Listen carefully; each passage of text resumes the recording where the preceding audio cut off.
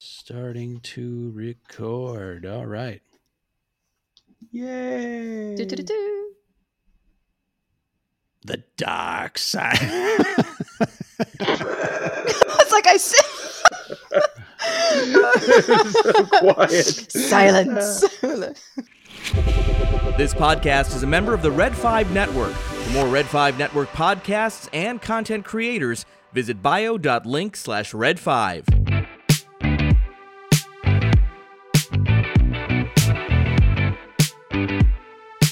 Hey, Scuttlebutt Nation. Greetings from the sunny beaches of Scarif. This is Ro, not Martian for you High Republic fans. Welcome to a Quick Cuts episode of the Scarif Scuttlebutt podcast. If you remember, Quick Cuts is a special series of ours that we take 3 topics, 3 friends, and discuss. But I gotta say hello to the butt to my scuttle. This time it's Shanti, mistress of the dark side. Shanti, how are you? Why am I the butt? Because come on, I'm not the butt. Is it because I'm a Latina? Could be. Okay, I'll take it. Racist. Accept your destiny. You To are have the a big butt. ass? Okay, cool. Oh, let's introduce our guest for tonight's segment. This could be the first segment of our Quick Cuts show. And we have a wonderful guest for your listening entertainment. Shanti, would you like to introduce him? Relax. He's not that wonderful. Calm down. Yeah, you guys all recognize the wonderful Sith Care Bear, aka Cinnamon Roll, aka Sticky Projection Room Guy, and also my co-host on Scarif After Dark. Hi, Josh. Hi. Well, after that glorious introduction, I'm beside myself. I'm just really happy to be here with the Scuttle Daddy and the butt. So You called him Scuttle Daddy. He finally said it. That's hilarious. And it's recorded and everything. I know. Absolutely. So you talked about sticky floors. That kind of brings me back to a memory I have. There is a local movie theater here in Chicago called the Davis, and it is back in high school. It was definitely known for its sticky floors, and they did a little renovation. But I have a feeling that those floors remain sticky to this day. Josh, what is the secret to keeping a theater floor sticky? What do you got? Well, I'm really glad that you asked that question, Ro. It's a mix of soda, popcorn, butter, and bodily fluids, and you have to maintain a regular balance. It's 3 parts equal. So yeah, it's interesting. It's very important that you maintain that. If your attendance is low, then sometimes the floors start to dry out, and that's no good. So sometimes we have to go in as the staff and take care of those issues ourselves in order to maintain that proper level of stickiness, because we don't want you guys to I don't know, leave. So yeah. Wow, that was a hell of an improv. Yeah, and it's wonderful that you guys have the formula, down pat. Science is a wonderful thing, especially when you learn it that way. Really? Hashtag chemistry. Chemistry, yeah, that's awesome. Equal parts. So, what are we talking about this Quick Cuts segment? I don't know, but that was disgusting. Anyway. You're welcome. Well, during the holiday season in December, my mom and I had actually just watched the 75th anniversary of It's a Wonderful Life, and it got re-released in the theater. And I think the very next day, IMDb, which I absolutely love, and I cannot believe they even posted this, but I get it. It was a play on words. They had It's a Wonderful Life, a scene playing on the top half of the screen in black and white, and then the colorized version of the same scene below it. And the caption on their Instagram post read, "Life is better in color." And Oh. I said to myself, I don't think so. And I commented Wow. and I looked through the comments, and everybody, they were just getting lambasted. Like everybody was like, no, no, no. How can you? Colorization sucks. And I thought that this would make for really good quick cuts because I definitely have strong feelings about it. Absolutely. And I've got a couple of screenshots from posts. I posted this question regarding our recording tonight and the topic on Twitter. We got a couple of people that were interacting and commenting. We can comment on that later in a bit. But Josh, you work in a movie theater and you see a lot of movies. What is your take on the colorization of classic films? Are you for or against it? Well, it's an interesting topic, actually. I mean, in many ways, it's a marketing gimmick. It's a way to try to get people to watch the same movie again. It's a way to maybe try to get an audience that is just in general turned off by black and white to maybe show some interest in older film. But I mean, the reality of it is most of those movies were made during a time when either color wasn't an option or it was too expensive of an option. It doesn't mean that the people with the vision that created these films didn't want it to be in color. So I don't really think that it's necessarily a bad thing to colorize these films. Does it always look good? Not necessarily. But we have to remember that at the time, it's not like today where black and white was an artistic choice. It was oftentimes a necessity for production. So, if they want to colorize it, let them do it. Get out.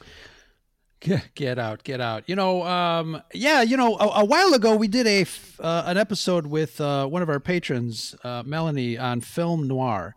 And one of the things that came up was something that you just mentioned, that a lot of people feel that black and white, especially black and white movies, are old fashioned. They don't really want to get into watching black and whites. They feel that it's a boring, it'll be a boring movie.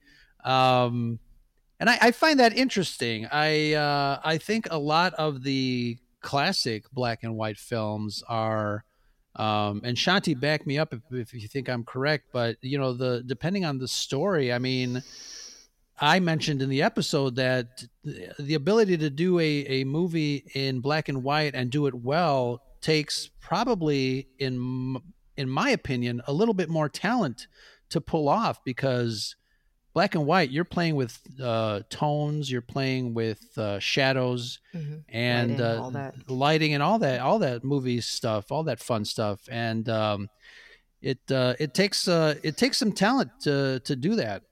It does, and even though this is a more recent movie, in my personal opinion, it was done well. Was the movie Blonde with Ana de Armas about Marilyn Monroe?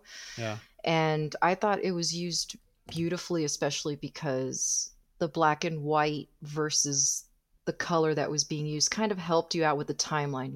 Like always, you could tell that the black and white was being used for more flashbacks, as to where the color scenes were being used for stuff that were, was in the now and happening, in present day. So in that case, that's fine. And I'm okay with it being used as an artistic choice now. And honestly, I mean, that's what happened with It's a Wonderful Life. I mean, that movie's from 1946. Color was already a thing, but the director chose to do it in black and white. But yeah, I'll watch anything with Ana de Armas. Yeah, we know. Yeah. But no, I mean, I agree with that. Like, I mean, if it is colorized and it detracts from the artistic integrity of the film, then I don't agree with it.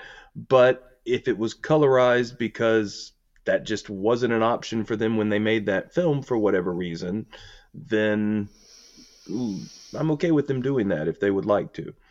But yeah, I don't want it to lose the artistic integrity, because like you said, there is oftentimes filming in black and white can be a big part of the storytelling, and if it's going to take that away, then no, I don't want to lose that aspect of it. But at the same time, I'm not going to fault them for wanting to add color when they couldn't before.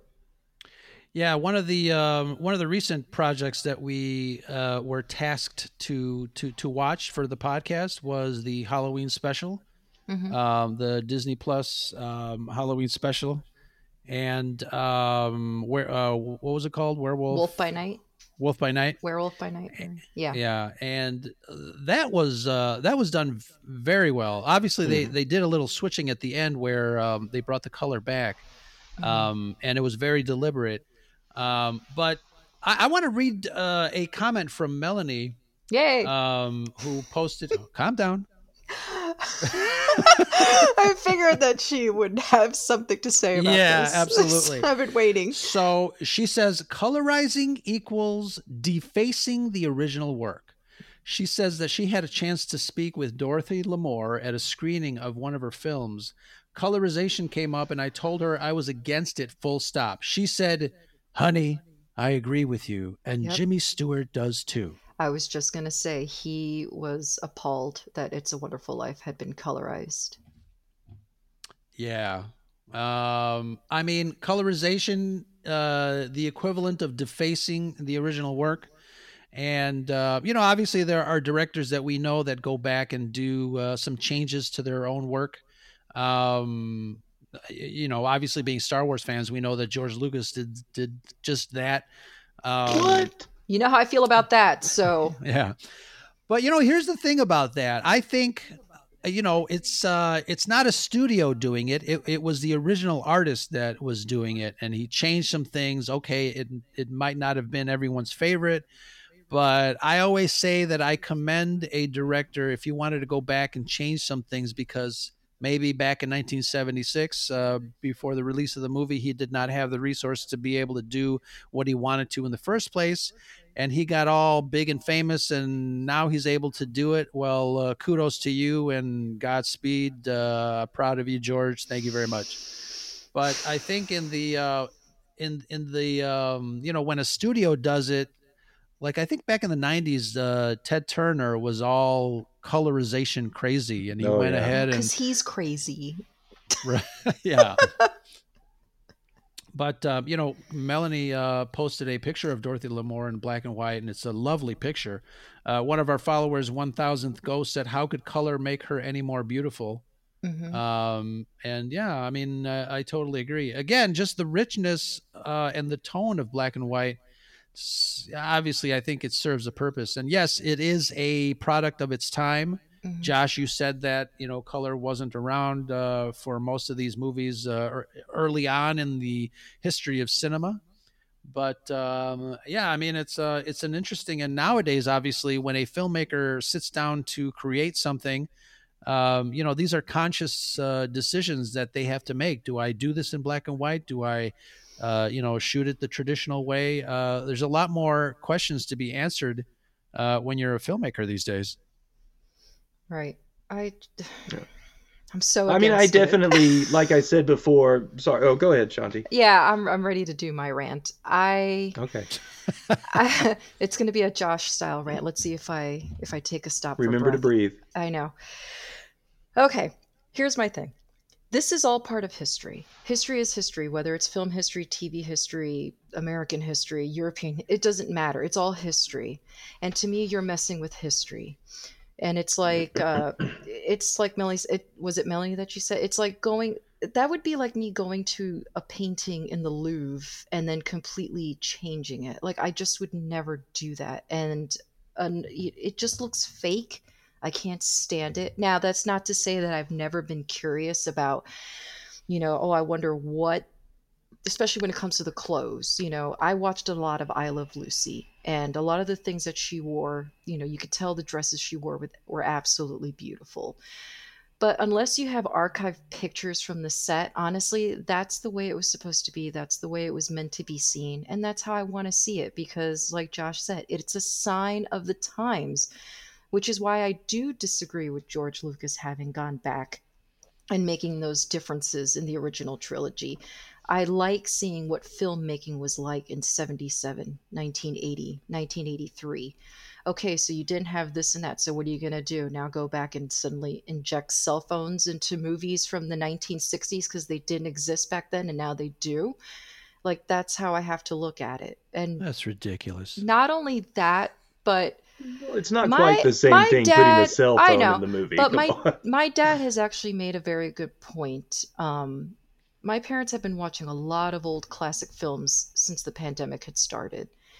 And my dad said that for him, he actually finds himself being able to focus more on the story and the words that are coming out of the actors' mouths, because he's not distracted by the color of the dress, the color of a suit, the greenery in the background. He's able to just focus and not worry about all that. Not only that, to me, black and white is just very romantic. There's a soft glow to it. And I feel like you're ruining the integrity of the movie when you go back and colorize. I feel like you're bastardizing. I don't like it. I really don't. Like, that post from IMDb got me so fired up. Yeah.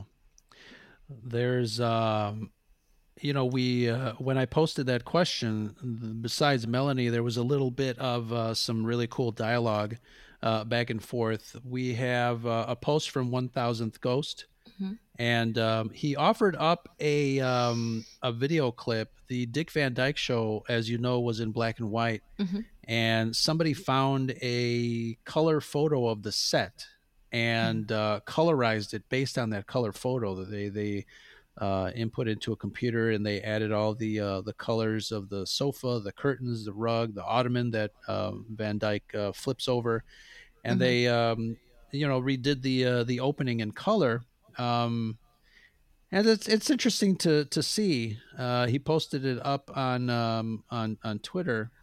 But you know, I remember, you know, growing up and watching the Dick Van Dyke Show in black and white, obviously the Honeymooners in black and white, mm-hmm. the Three Stooges.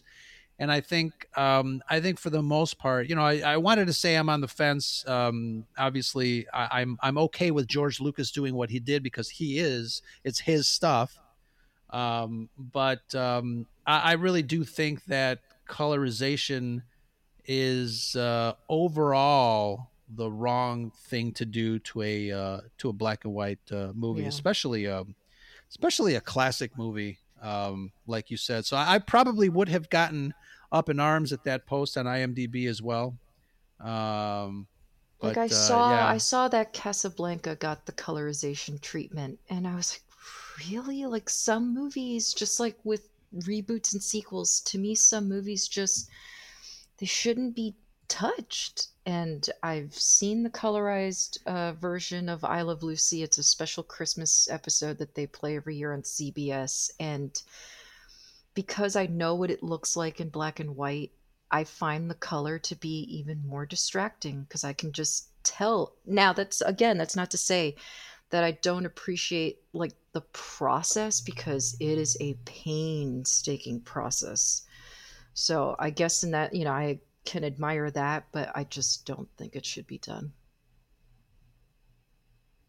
I mean, I think that if the people that made it want to do it, then let them. But if it's a studio thing or a network thing, then yeah, that's a gimmick, and it's detracting from the art, and I never want to see that. So, and chances are the colorization of a lot of black and white films is not the decision of the creator, because chances are they're dead at this point.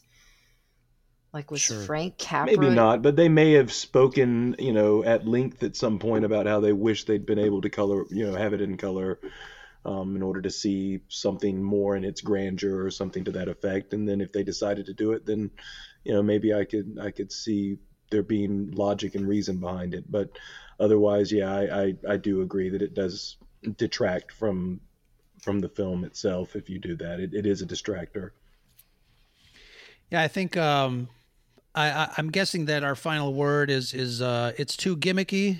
Mm-hmm. It's almost sacrilegious. I think we would have to agree with Melanie on her take that it's like defacing artwork. Mm-hmm. So yeah. Any final words on the colorization of classic films, black and white? What do you guys think? Don't do it. Don't do it. Don't do it. You'll go blind doing that. and get off my grass. Yeah.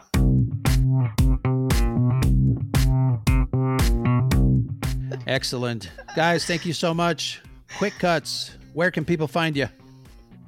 Who? Which one? You can find me at Sith Care Bear on Twitter and Instagram, and also as the co-host of the Scarif After Dark YouTube channel, along with the Butt over there. What an ass. And also distributing and putting a fresh coat of bodily fluids on the floor of the theaters, right? Yeah, that's always my job. I take care of the bodily fluids. There's too many underage workers there. Oh my God. Sorry. Edit. What? Edit. Edit. I don't know what that means. We'll just leave it at that. Move along.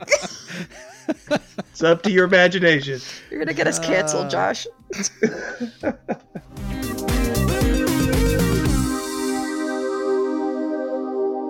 That is Quick Cuts segment 1. We'll be right back with more Quick Cuts and more topics and more friends right after this message. All right, friends, time to say thank you and acknowledge all the wonderful souls that help keep the lights on over here at the Scarif Scuttlebutt podcast. Team Scarif gives you all a heartfelt thanks. We're super lucky to have you. Big thanks to our executor tier patrons, Backyard TARDIS, Nick Schaefer, a huge supporter of the Red 5 Network. Go support his channel and catch up on his adventures in locksmithing. Scott and Kim from the Used and Abused podcast, another Red 5 pod. Look for them on all the socials. Can't forget our other patrons, Rogue One Radio. Thank you, DJ, Steve, and Nicole. And check out Comics and Cosmetics. Danny's got some lovely takes on comics and cosmetics. Go subscribe to her show. Our Miami pal, the Frank. What's up, Frank? And Joey Rosales, longtime supporter of the Scuttlebutt. Thank you, kind sir. Massive shout out to my co-host and Mistress of the Dark, Chantel of Scarif After Dark. And the ever so wonderful Belinda. Thank you so much, and I'm glad you're on this list. Big thanks to our other friends, Alex and Jay, and our resident classic Hollywood expert, one of our favorite collaborators, Melanie Marquita. Big hugs to you, my friend. Huge respect to all our patrons. And if you want to help us keep the lights on over here and enjoy the show, head on over to patreon.com/Scarif Scuttlebutt. Remember, we can't have the scuttle without the butt. It's always sunny on Scarif with patrons like you.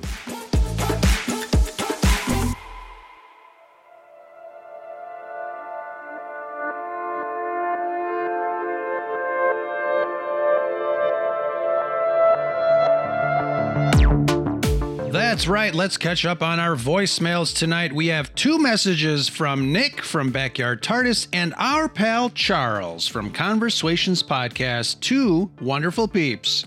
Make sure to help Pat and Charles celebrate their 100th episode over there and follow super patron of the Red 5 Network, Nick Schaefer, on his YouTube channel, Adventures in Locksmithing. You'd be surprised at the stuff he experiences. So a while back we talked about swearing in Star Wars. Nick has some thoughts on that. As a family man, I can guess what he has to say. Then our last show before the new year was a team-up with Andrew and Marisha on the weapons of mass destruction, episode number 137. Go check that out if you missed it. This voicemail from Charles, we'll see what he has to say and if we mentioned his most notable weapon in sci-fi. Just a reminder, if you guys want to leave us a voicemail, make sure to save our number in your Rolodex. Dial 773-234-8659. Well, you don't dial anymore, do you? Just make sure you hit the appropriately sequenced numbers to leave a message on the Scarif Scuttlebutt hotline. Let's check out these messages, and that's the Scuttlebutt.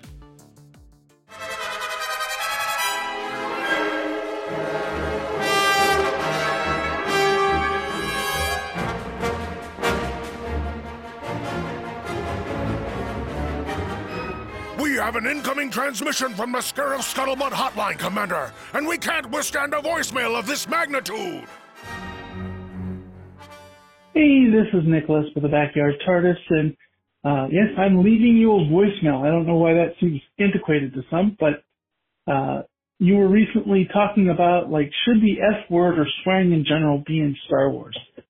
And I have an emphatic no. Not just because I personally don't cuss. I don't mind that other people cuss. What it is to me is that it shows if they need that to make Star Wars feel mature, then that's very childish. Because that's basically what a middle schooler does, is they start saying the F words to feel like an adult. And if Star Wars needs to do that to feel like an adult, and they can't do that through just giving us mature storytelling, then truly the franchise is dead.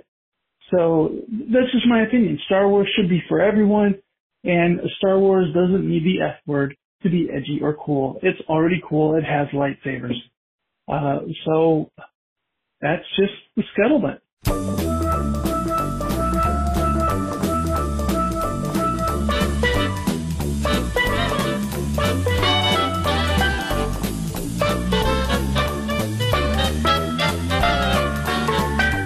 Hey, Rose, Chantel, and Brad, this is Charles.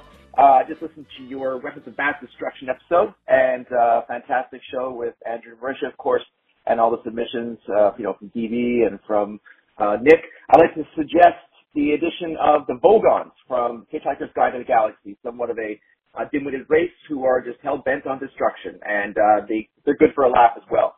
And that's my thought for Weapons of Mass Destruction. That's the scuttlebutt!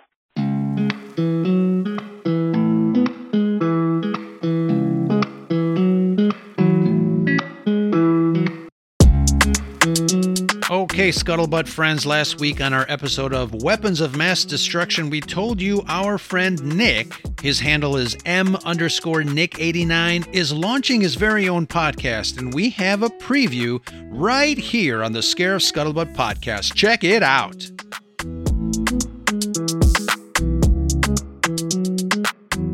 Hey, Nick from Nickflix here. 2022 was a great year for movies. From original horror like X, Nope, Pearl, The Black Phone, Barbarian, to the incredible multiverse film Everything Everywhere All at Once. My personal favorite movie this year was Steven Spielberg's The Fabelmans. The movie I was maybe most surprised by, Top Gun Maverick. That movie not only was amazing, it dominated the summer box office in an unprecedented fashion. And then to top off my list, The Batman. So cool to see a new version of my favorite superhero. The dark, kind of more gritty, David Fincher-esque style detective story. 2022 definitely felt like we're starting to get back to normal at the box office, and I can't wait to see what 2023 brings us. And as always, stay tuned to see what's in the queue.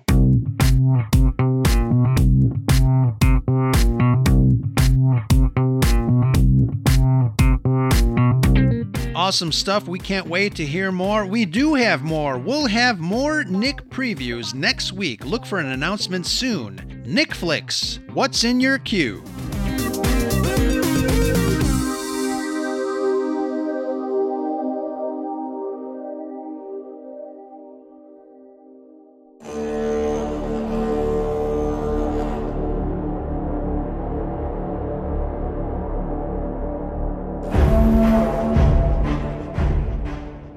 Big thank you to Charles from Conversations Podcast and Nicholas Schaefer from Backyard TARDIS. Thank you guys for those messages. Don't forget to look for them on the socials, because it's always sunny on Scarif. And now back to the program.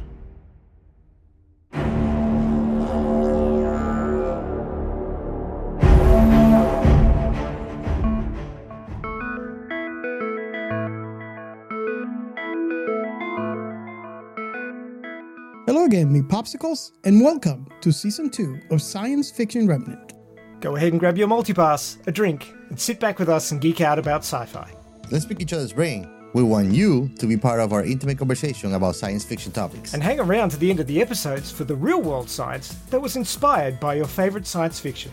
Let's do this. Let's talk about science fiction topics in books, movies, TV shows, and games. At Science Fiction Remnant, you are invited to listen in.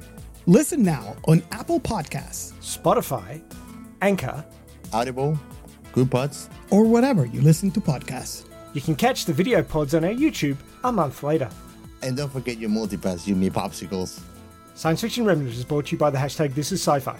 No Capone Cuties were harmed in the making of this commercial. Ba, ba, ba, ba.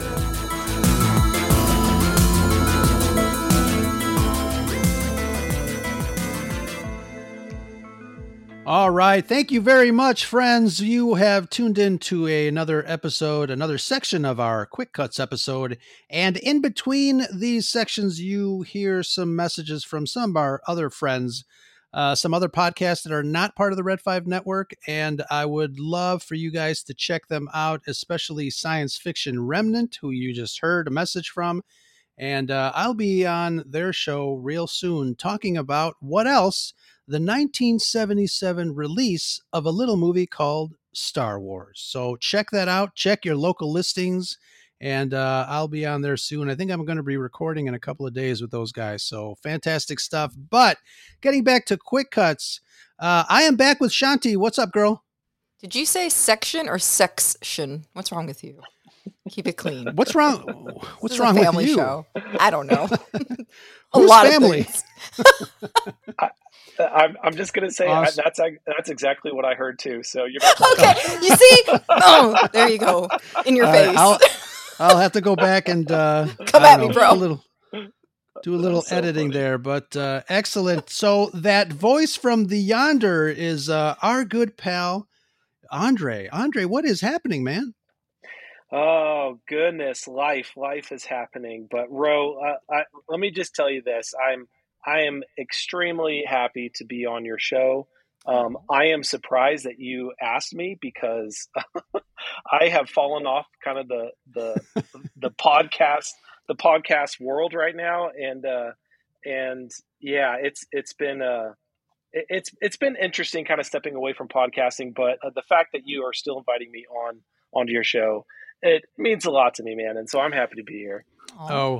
It is our honor. And if you remember, we did a show way back when we were barely 37 episodes down on the list here. A show with your show was called Backseat Directors, and I couldn't wait to get you on that topic. And Shanti, if you haven't heard it, I think you should. It's called Let's All Go to the Lobby. And we talked about the movie. Listen to that one. Yeah, good. It's we love our movie experiences, and that was definitely one of those episodes where we talked about that aspect of just film going and movie experiences and going to the movie theater. Now that it seems like movies are back. Shanti, you just went to go see a couple movies, though, didn't you? I did. I went on Friday and I went to the movies on Sunday. I saw Megan and Babylon. Loved both. Excellent. Cool beans. But Andre, you are always welcomed here at the Scare of Scuttlebutt podcast. So no worries, my friend. Glad to have you back. Yeah, no, I appreciate it, man. I'm looking forward to our discussion. Excellent. And so, back a couple of days ago, you had posed a question. Somebody actually, I don't know whose follower it was, Clark Quill 97 says, I know this is a hot take, but I really want to hear the John Williams Superman theme in a future movie. For me, that is the Superman theme. It fits with every version of Superman, not just the Donner movies.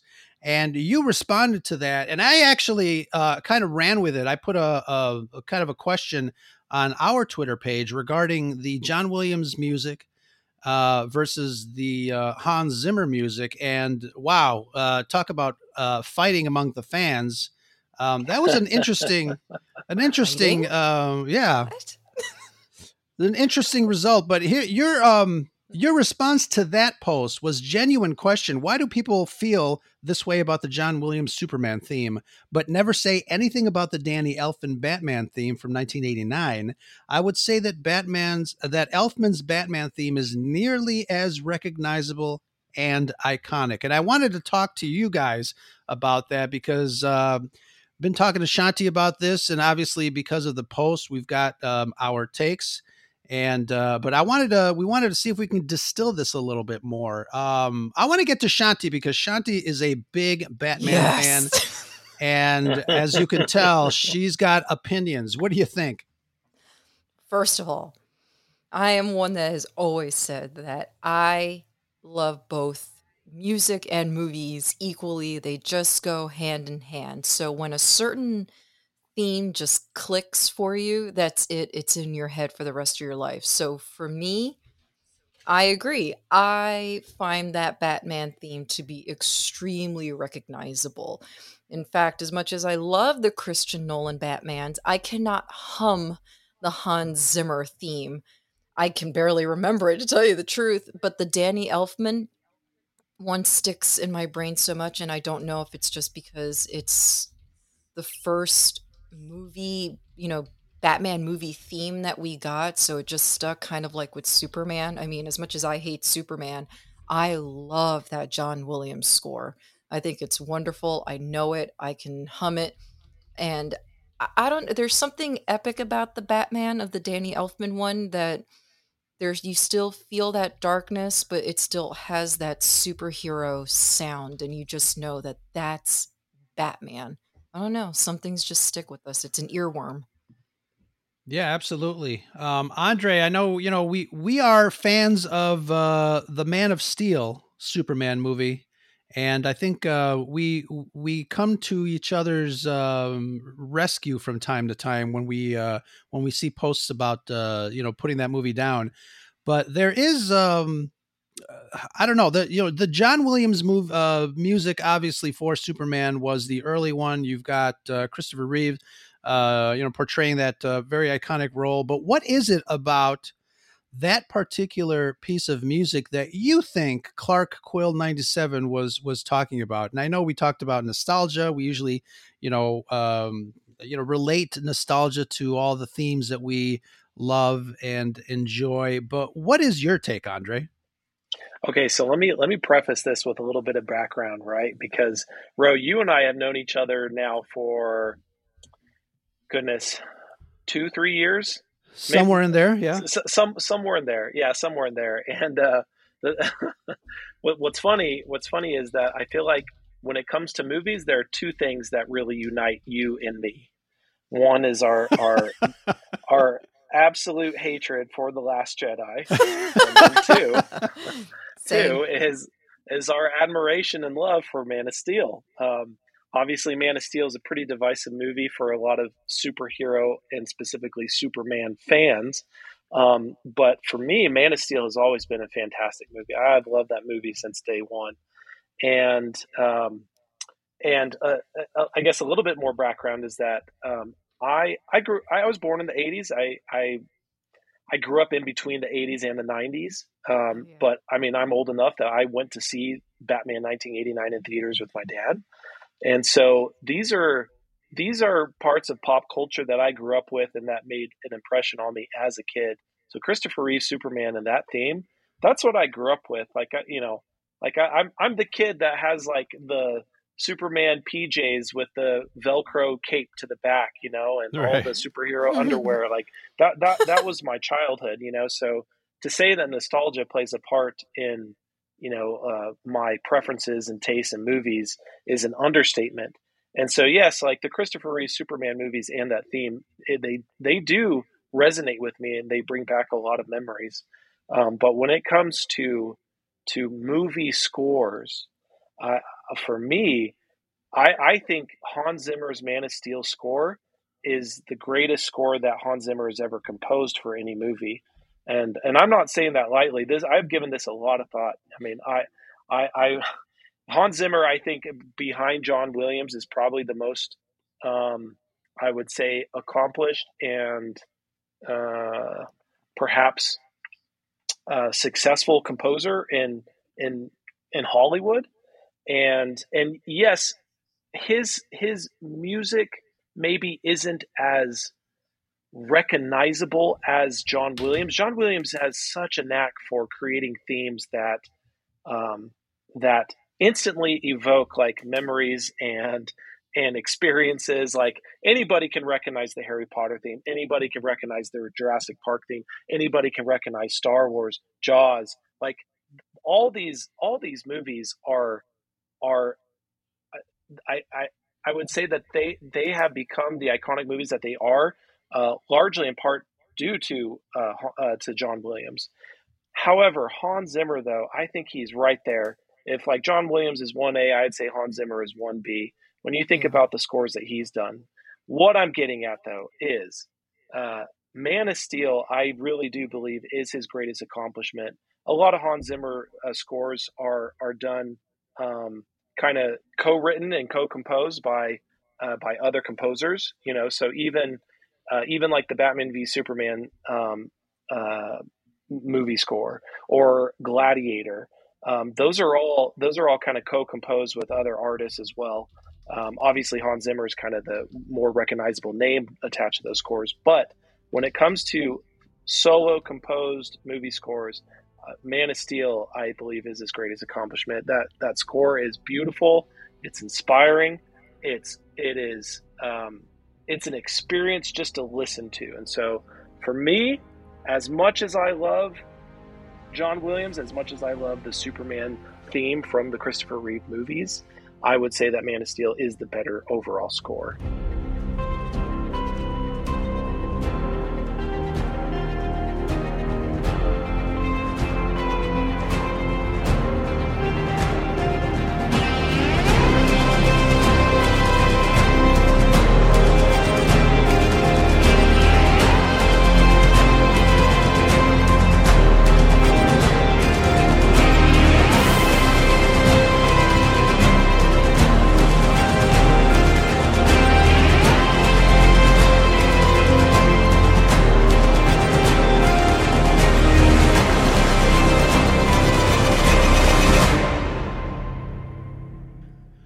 Wow.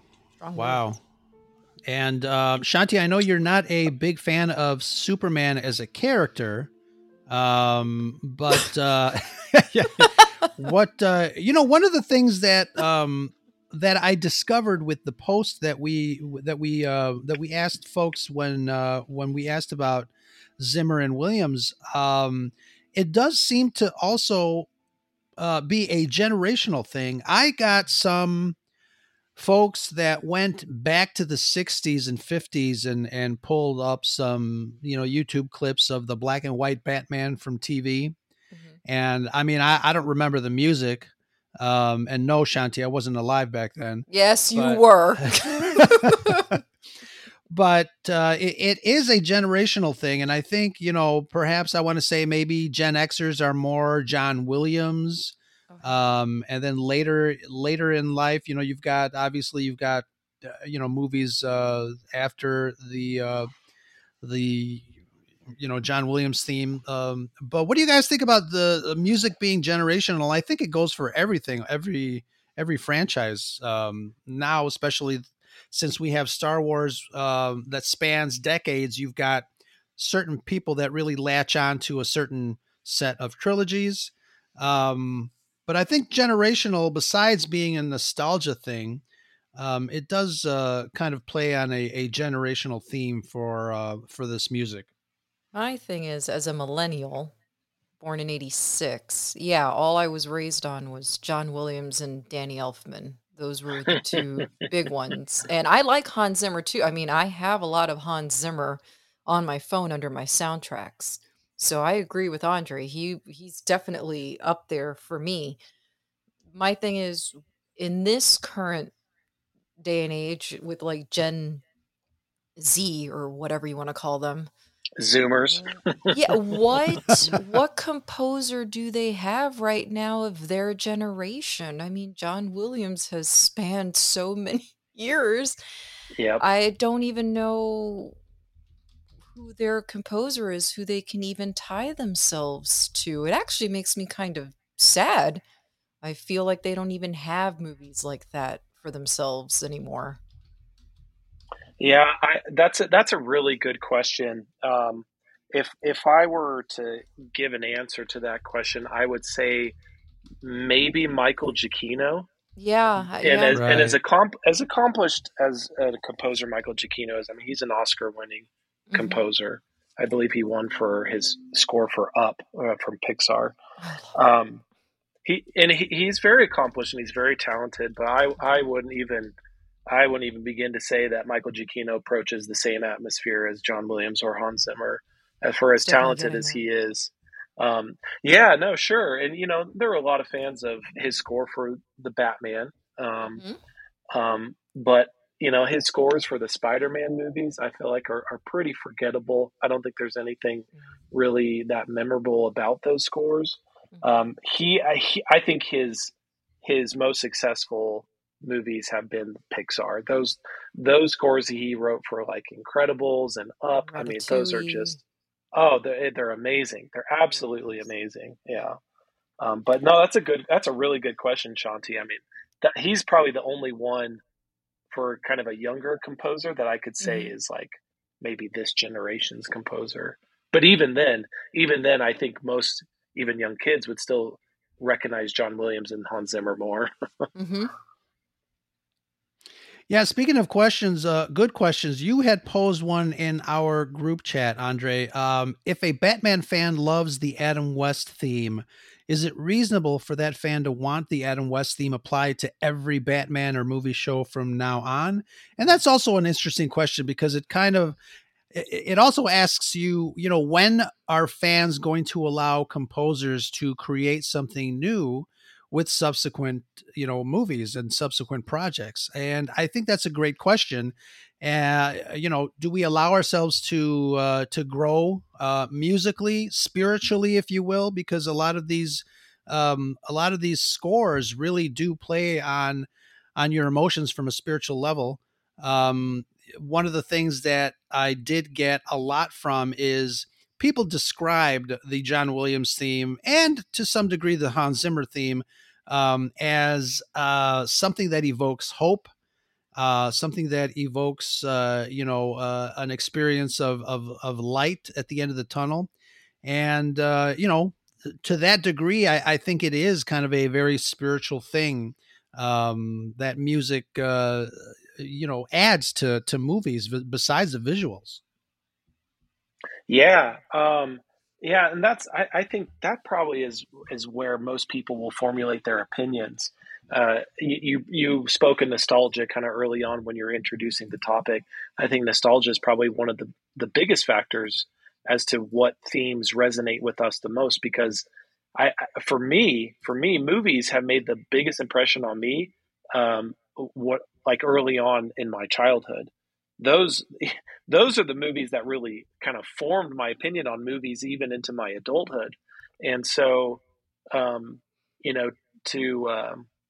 kind of think about how I approach movie scores or themes from specific movies and characters that they represent. It's undeniable that my very impressionable mind when I was younger is what has kind of kept me or guided me to where I'm at today and kind of my opinions on those things. But to go back to that question that you brought up, the one that I had posed to our little chat group, Ro, the reason why I asked that is because, and people have called me out on this, and I think it's fair, because my opinion, say when it comes to Star Wars, for me, there's only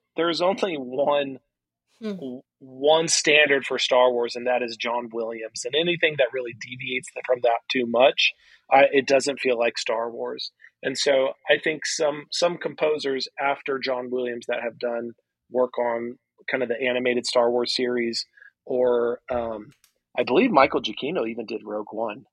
I think he did Rogue One. Yeah, I believe he did. Yeah. Which I liked. I liked his take on that. It had a lot of the Star Wars elements. It wasn't just a copy and paste of what John Williams did, in the original trilogy, but he put his own twist on it, but it still had a lot of those recognizable notes that we would all recognize from John Williams' Star Wars, right? But if someone were to go out and just completely compose a brand new score for a Star Wars movie that is nothing, that doesn't take elements or bits from what John Williams has already created, for me, I feel like that's a disservice to the Star Wars franchise, and I wouldn't like that.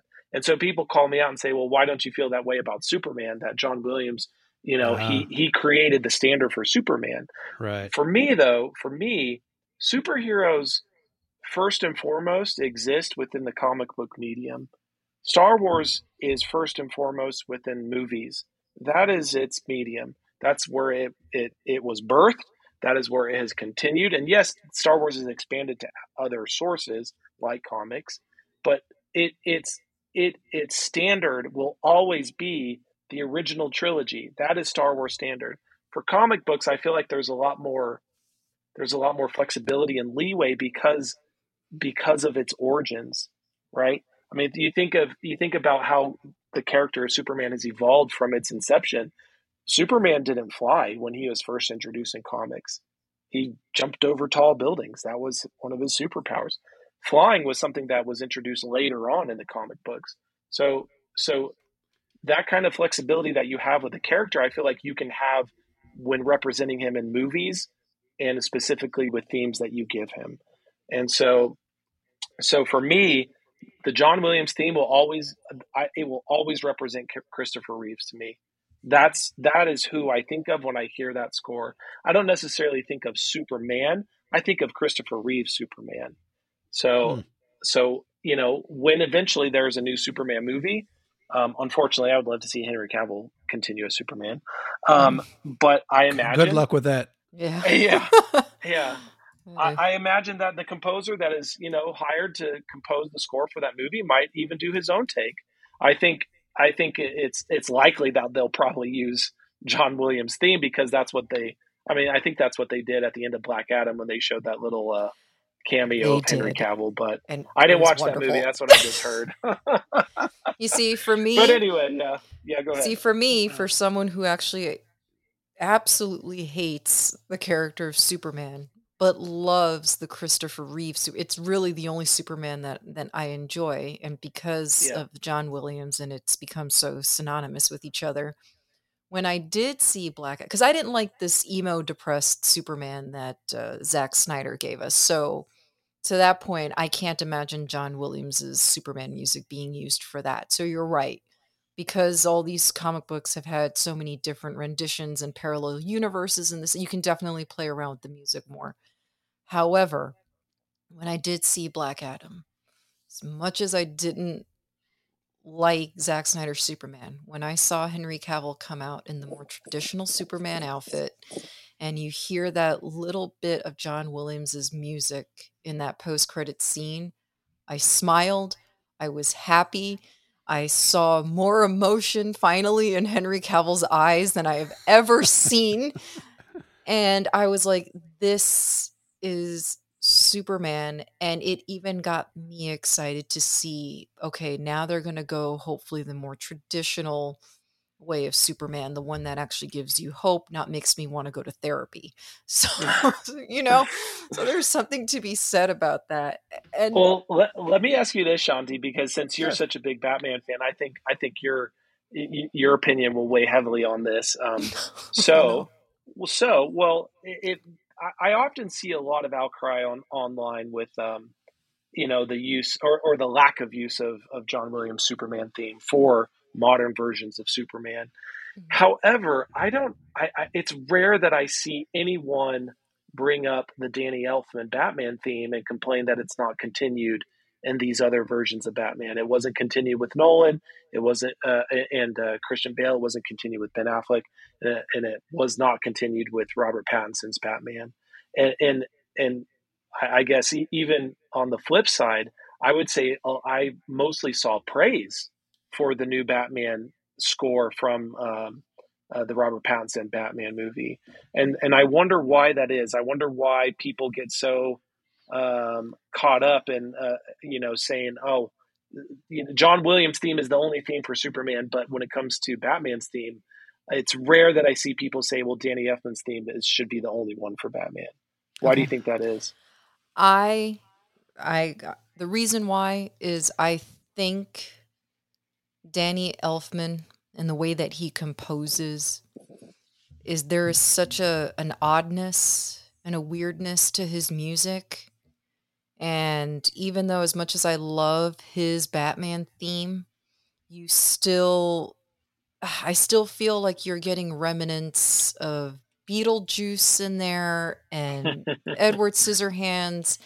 And I feel like his really can only connect to the Batman that were given through Tim Burton and Michael Keaton. You know what I mean? Because oddly enough, as much as I don't like the Schumacher movies, I actually kind of like the Batman theme that's used in that movie. And that's not Danny Elfman. That was a completely different composer. And believe it or not, I can actually hum that theme. I know it well. So I know both of those themes very well. I don't know the Ben Affleck one because I hate Ben Affleck, so we're not even going to go there. But I think that's what it is. As to where John Williams, it's more, his music is so much more magical. He's using what is it, the London Symphony or whoever it is that he, composes with. And then Danny Elfman, he just has almost too particular of a sound. And it's just strange. And I don't think people sometimes can connect to that wacky Tim Burton world. I don't think it's accessible. I'm curious. That's interesting. I did have a theory, and I think Shanti touched on it a little bit, because I think the Danny Elfman Batman movies were a little quirky, and I think and the music is definitely Danny Elfman is a very talented individual, but you're right, it does have a certain quirk to it where I don't know, the Superman movies from Christopher Reeve are probably, I don't want to say that they're a class by themselves, but there is a certain level of I don't know, of seriousness, or there's a certain gravitas to the John Williams themes that right. lends itself to the character that is not so much with Batman in that regards. And I think that's probably why we see a lot more praise for the newer Batmans, because obviously Batman is not supposed to be a character who's happy-go-lucky and he's happy to be Batman. He's Batman because of a tragic thing that happened in his life. Superman and Batman in that respect cannot be compared like that. And I think the music kind of goes along with that too. So it's interesting. And I wanted to go back real fast to make a comment regarding Andre's criteria for the music that he, I guess in his mind, selects to be the one all end all music of superheroes. It's interesting that you say that because it's a comic book movie and the source was comic books versus something like a Star Wars where it was born in the cinema. I find that interesting. I might have to ponder and think about that reasoning. Can I give you a good example just of how I think there's some sort of a public opinion between the difference between John Williams and Danny Elfman? Ro, I don't know if you've ever seen it, since you hate your sci-fi mixed with comedy. But when Seth MacFarlane did Blue Harvest, Family Guy, and recreated A New Hope with the Family Guy characters, there is literally a whole section where the character of Chris Griffin says, "Oh, ladies and gentlemen, John Williams," and they cut to John Williams, playing the music live there on Tatooine. But then he gets burned up like Aunt Beru and Uncle Owen. And then later they cut to Danny Elfman doing the score for Star Wars, and one of them comes up with a lightsaber and just completely decapitates Danny Elfman. So, and when you hear the music that's being played to represent Danny Elfman, you're like, yeah, it's almost too cartoonish, so that's why his music can't continue to, live on like that. That's why I think Batman's been able to been done, because as epic as the music is, it's actually still maybe a little too uppity and light as to where the Robert Pattinson one, that one you felt the darkness, Sure. I don't feel the darkness with Danny Elfman. I just feel the epic nature of it. That's about it. Yeah, I can see that. And getting back to, I was not a big fan of the music in Rogue One when I first saw it in the movie theater. It kind of grew on me listening to the soundtrack, I think on Spotify or Pandora when it was released. It took me a while to really get into the themes and kind of listen to what he was doing with that.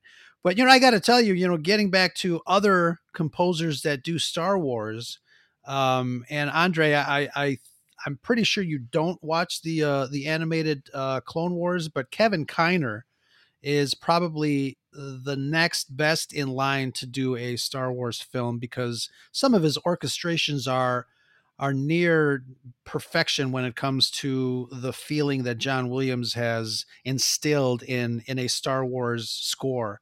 Kevin Kiner is I think he does the music composing with his son or his brother, but because it's Kiner Brothers music, and it's just it's phenomenal. There's one episode that I remember watching with my son, and they were on an adventure, and the music was soaring, and I was just like, I was like beside myself at how wonderful the music score was in that animation. I'm like, this is like movie quality. It was really great. So it's interesting to hear everyone's take, especially because obviously I'm very close to the Star Wars franchise.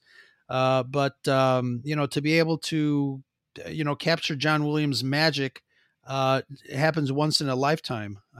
So I'm when we do get a new Star Wars eventually, I would, that's one of the things that I would really be interested in really seeing how it makes me feel. Is it going to make me feel like a 7-year-old kid again, experiencing the nature of what those, that piece of music gave me when I was watching a Star Wars for the first time? It'll be interesting to find out. Hopefully it does, but we got to stay healthy to make sure that we're alive during any more releases of Star Wars, because I don't see anything on the horizon. Yeah. Oh my God. Stay healthy, my friends. Live, damn it, live. That's the unfortunate reality of the state of Lucasfilm right now when it comes to Star Wars movies. Oh, geez. Yeah. But guys, this has been a wonderful, wonderful Quick Cuts episode. I know it's a couple of weeks in the making, but any final thoughts on this little discussion here on superhero themes? This was great. Yeah, I'll say this. I genuinely do believe that John Williams is the greatest film composer that Hollywood has ever seen. I think his themes are so ingrained into the history of cinema itself that there really isn't anyone that I think could ever even overtake him in terms of just that kind of that number one status. However, I think Hans Zimmer is making the case for kind of the next great one. And anyone who maybe doubts the incredible quality of the Man of Steel score from Hans Zimmer, just go watch the first flight scene. So it's the moment that Superman puts on a suit. He doesn't know how to fly, but he's trying to fly.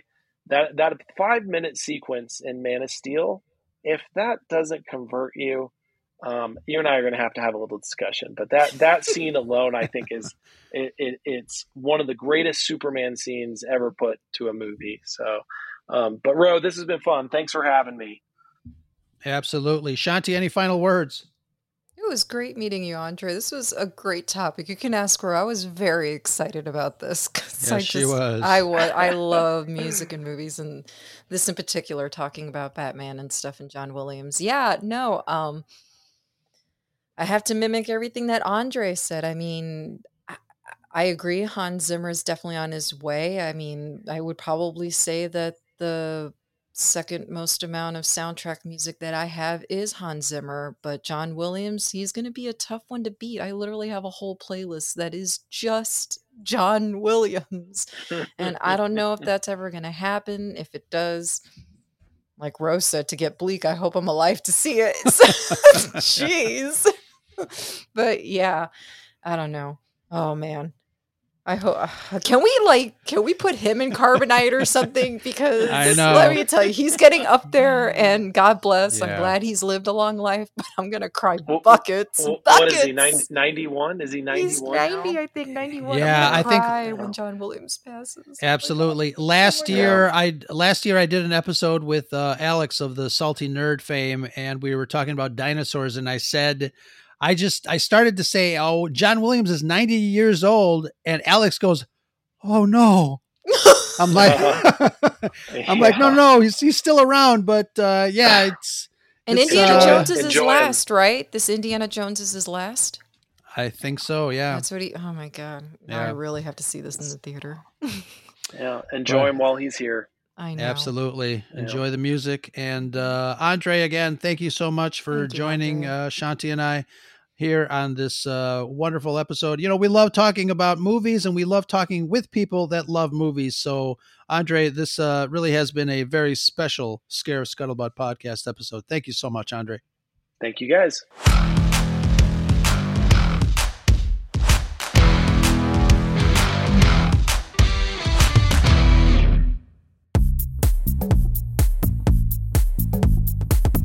Hey, thank you so much for listening to the Scare of Scuttlebutt podcast. Just wanted to remind you all we can be found wherever you find your other favorite shows: iTunes, Pandora, Spotify, iHeartRadio, Podbean, SoundCloud, Podchaser, Backtracks FM, Podtail, Owltail, Google Podcast, and of course our own Red5Network.com, to name a few. And don't forget to drop us a voicemail at 773-234-8659, our Scuttlebutt hotline. We want to hear what's on your mind. Your call is very important to us. Let us know what you think of the show, what future topics we should tackle, or just to say hello there. Please hold.